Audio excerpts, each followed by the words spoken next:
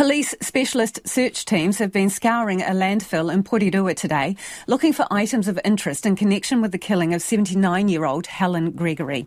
The Kandala woman was found dead in her Baroda Street home last month. A post-mortem has revealed her death was the result of a violent act. It has been hot, dirty and smelly work today, with the local council even issuing a notice warning the excavation of weeks-old waste buried underground will cause a stench in the area. Our reporter Nick James is at the landfill site and joins us with the latest. Nick, what can you tell us about the search? Police are still at the site excavating the landfill in the search for items relating to the homicide investigation. In a statement this morning, police said they are interested in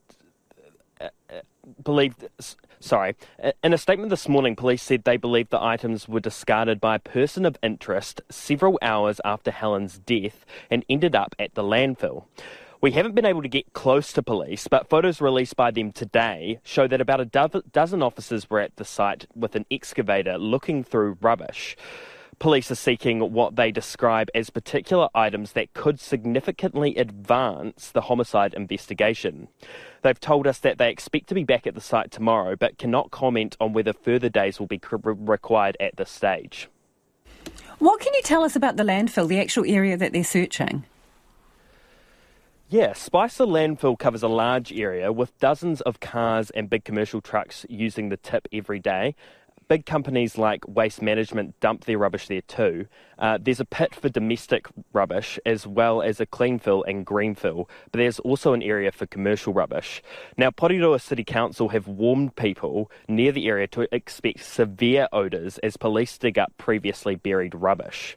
A local operator told RNZ the smell is overwhelming today and reckons trying to find anything in the tip would be like finding a needle in a haystack. However, we understand there are cameras around the tip.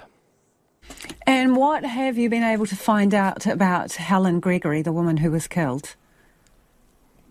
Yeah, she's been described as someone who is warm, dignified and kind with an infectious laugh, who loved wearing bright colours. She apparently loved her garden and family and spent a lot of time doing charity work in her community. She was also involved in the local church. Messages of sympathy have been pouring in, and the family has thanked people for the heartfelt messages. A memorial service is being held for her next Friday. Thank you for the update, Nick. That is Nick James there, live from Wellington at the landfill site where police have been searching for clues in the homicide investigation into the death of Helen Gregory.